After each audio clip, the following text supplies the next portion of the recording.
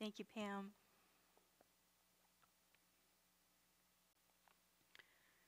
Our scripture this morning comes from Exodus chapter 2, verses 1 through 10. Now a man from the house of Levi went and married a Levite woman. The woman conceived and bore a son, and when she saw that he was a fine baby, she hid him 3 months. When she could hide him no longer, she got a papyrus basket for him and plastered it with bitumen and pitch. She put the child in it and placed it among the reeds on the bank of the river. His sister stood at a distance to see what would happen to him. The daughter of Pharaoh came down to bathe at the river, while her attendants walked beside the river. She saw the basket among the reeds and sent her maid to bring it. When she opened it, she saw the child. He was crying, and she took pity on him. "This must be one of the Hebrews' children," she said. Then his sister said to Pharaoh's daughter, "Shall I go and get you a nurse from the Hebrew women to nurse the child for you?" Pharaoh's daughter said to her, "Yes." So the girl went and called the child's mother. Pharaoh's daughter said to her, "Take this child and nurse it for me, and I will give you your wages." So the woman took the child and nursed it. When the child grew up, she brought him to Pharaoh's daughter, and he became her son. She named him Moses because, she said, "I drew him out of the water." This is the word of God for the people of God. Thanks be to God. Will you pray with me? Lord, may the words of my mouth and the meditations of all our hearts be pleasing in your sight. For you, O God, are our rock and our Redeemer. Amen. Today begins a new sermon series we're calling The Man on the Mountain. Moses is one of the most famous people of the Old Testament, and he goes on quite the adventure throughout his life as he listens to God's instructions and tries to lead God's people in God's ways. He has a few spectacular moments with God on a mountain or two, but through this series, we'll be journeying through Moses' whole life, starting with his birth. So today we go to the ancient empire in Egypt.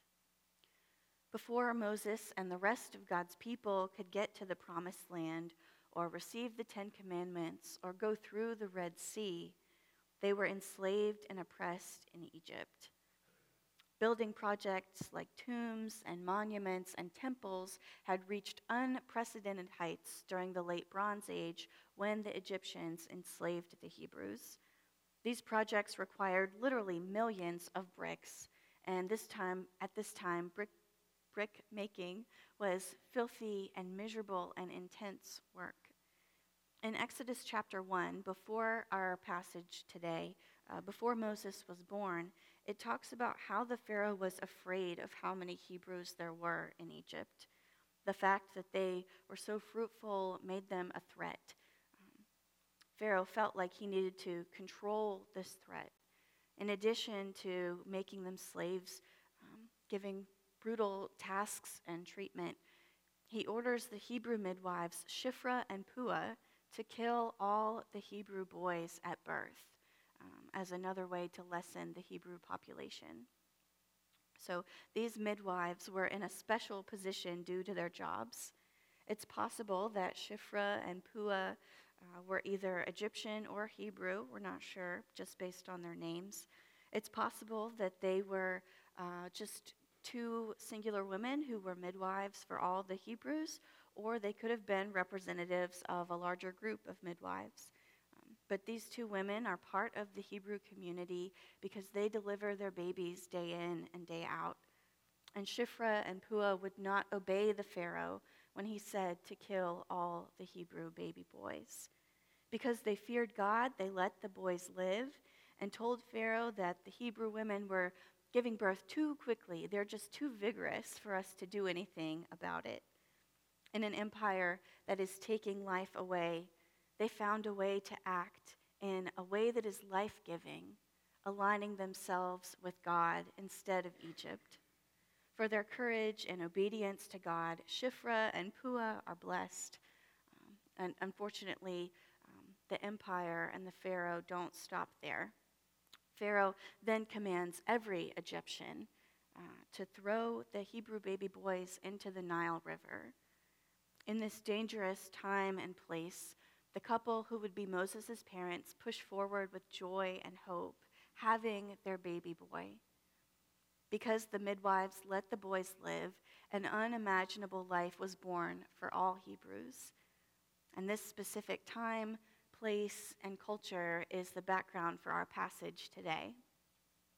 So, Moses' parents have their baby, and Moses' mother hides him for 3 months, protecting him from death, trying to come up with ways to protect him from a life of slavery. When I think about this story, I wonder just what it took for her to hide him from any and every Egyptian. What would the punishment have been? Would it have cost her her life? Would it have cost their whole family their lives? Could any friends know and help, or could no one be trusted? Moses' mother and father must have lived with constant fear on top of caring for their newborn. When his mother could not hide him any longer, when her 3-month-old got too big or too loud, abandoning Moses became her only hope for saving his life. She got a papyrus basket, put him in it, and placed it in the Nile River. I wonder if she assumed he would eventually drown, but that was a better fate than Pharaoh. Did she know the Pharaoh's daughter bathed in this spot at this time and prayed the other woman would have mercy on her child? As one poet wrote about the refugee crisis, no one leaves home unless home is the mouth of a shark. No one puts their child in a boat unless the water is safer than the land. There's that stereotypical sermon reference to a poem Jabe was talking about last week. But yeah, no one puts their child in a boat unless the water is safer than the land. And verse 4 says, Moses' sister stood at a distance to see what would happen to him. We can assume that this is his older sister Miriam, who's mentioned by name later in Exodus. And after they placed Moses in the Nile River, I wonder, did Moses' mother go home because she was unable to watch her heart breaking in front of her? So why then did Miriam stand at a distance? Why did she stay? According to the Midrash, or the ancient Jewish commentary on Exodus, Miriam had actually prophesied, "My mother is destined to give birth to a son who will save Israel." Miriam sees what is, but also envisions what can be, the possibility of a different future. As they cast Moses into the Nile, she and her mother must have wondered, but what about the prophecy? Miriam refuses to give in to despair. She remains vigilant, guarding Moses from a distance. She does not relinquish her hope of what can still be. The daughter of Pharaoh came down to bathe at the river while her attendants walked beside the river. She saw the basket among the reeds and sent her maid to bring it. How long had Miriam waited before Pharaoh's daughter came along? How long had Miriam waited and watched and prayed for Moses' survival and safety? Was her heart pounding in her chest as she tried to act casual, asking about getting this baby a Hebrew wet nurse? Did Pharaoh's daughter notice any family resemblance between the baby and the girl? She simply tells Miriam, yes. How much that one small word, yes, must have meant. Yes, your brother will live. Yes, your mother will get to hold him and nurse him again. Yes, your family will be reunited for a little while longer. Nothing says if Pharaoh's daughter was in on this plan from the beginning or not. I think it's a possibility. But we see God at work through her. Moses' mother releases Moses to the Nile, and Pharaoh's daughter draws him out. Moses' sister Miriam asks if she can find a Hebrew woman to nurse the child, and Pharaoh's daughter says yes. Miriam takes her baby brother back to their mom to take care of him, to do what she wanted to do anyway. Moses is reunited with his family. His mom is paid to take care of her son. She let go. She trusted God, and God got Moses back to her for a while longer. When Pharaoh's daughter decided to adopt the baby in the basket as her own son, I wonder if she was used to getting whatever she wanted as a princess, or was she standing up to the cruel Pharaoh, courageous in her own way, too? The princess hardly wanted liberated slaves, and the Hebrew women scarcely believed liberation to be possible. And yet these three women refused to live out their assigned hostility to each other. They became unwitting allies, each playing an unexpected role in rescuing baby Moses. The Nile that was meant for his death was what saved him. When the child grew up, she, Moses' mother, brought him to Pharaoh's daughter, and she took him as her son. She named him Moses because, she said, I drew him out of the water. While Moses is an Egyptian name, Moses is both the one who is drawn out and the one who draws out. Moses may have been drawn out from the Nile, but one day he would draw his people out of Egypt. Moses was born a Hebrew but grew up an Egyptian, putting him in a very unique position.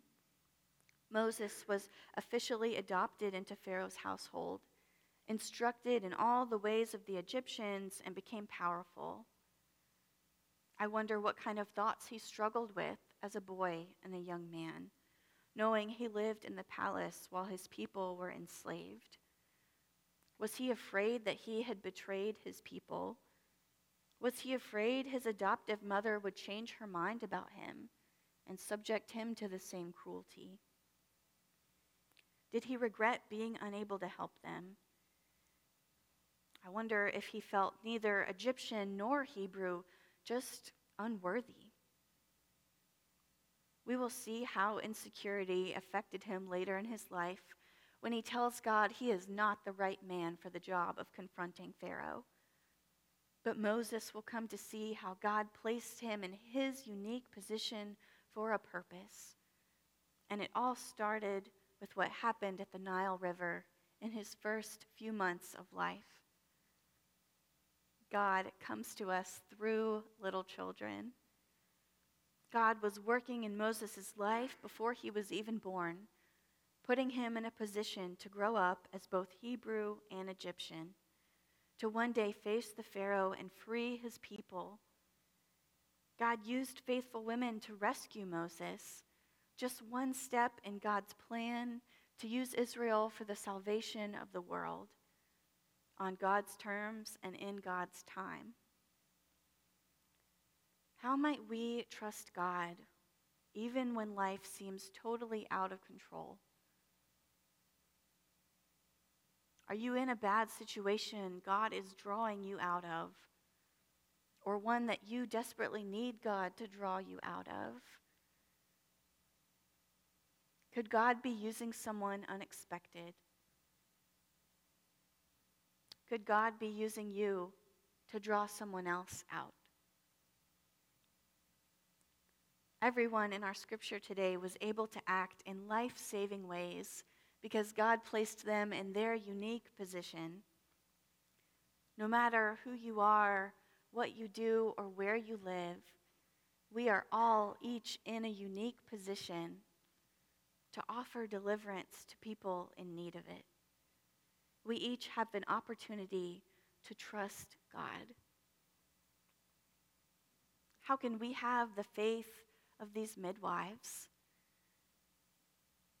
How can we show the love of Moses' mother? How can we have the courage of his sister? How can we show the same compassion as Pharaoh's daughter. When Pharaoh wanted to end the Hebrews, God stepped in.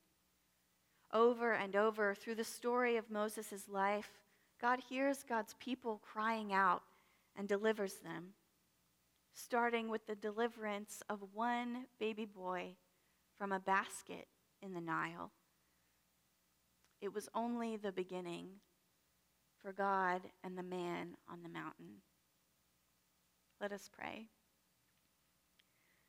God, we give you thanks for the ways that you work in our lives from before we are even born. We pray that you would show us what our role is. Use each of us in the unique positions that you have placed us in. In Jesus' name we pray. Amen.